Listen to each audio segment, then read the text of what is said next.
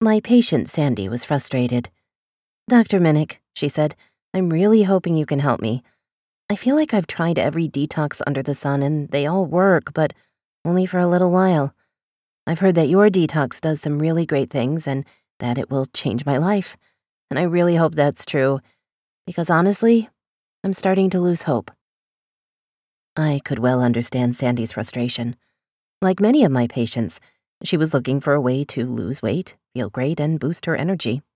She was also struggling with brain fog and some mild anxiety. Some of my other patients suffer from aching joints, sleep problems, depression, listlessness, or fatigue. For many, I'm not the first stop on the healthcare trail.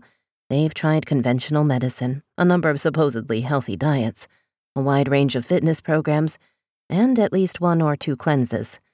Many even improve, for a while. Then, like Sandy, they start to drift back to the same set of problems that sent them searching for help in the first place. Does that sound like you? Are you also frustrated that those 5 or 10 or 20 pounds keep coming back after you've worked so hard to lose them? Do you wish there was a way to regain your lost energy and sharpen up your brain? Are you struggling with sleep problems, anxiety, or depression that you'd prefer to treat naturally? Do you feel as though you keep running into the same brick wall? If so, I hear you. I've spent enough of my life seeking answers for my own health problems to know just how frustrating and sometimes scary that can be. When I began as a functional medicine nutritionist, I was thrilled that I'd have the chance to translate my years of science and research into practical ways of giving people access to the vibrant health that is our birthright. At that point, I had a lot of faith in good nutrition as the royal road to health, the way to living well and feeling great. Over the years, though, I, like Sandy, became frustrated. I began to see that for many patients, the wonderful nutritional suggestions I was making simply didn't take. Maybe they would for a while. The patients would be incredibly excited as they finished the consultation, thrilled with their jump start to a healthy life. They had shed pounds and lost inches. Their brain fog had cleared. Their anxiety had calmed. Their depression had lifted. Detox had given them a glimpse of just how great life could be when they felt this good all the time. And then a month, 2 months, half a year later, many of those same patients would return, discouraged, maybe even defeated. They had started to regain the weight. Their aches and pains were back. They no longer felt the energy, the hope, the vibrant health they had once enjoyed. What had gone wrong?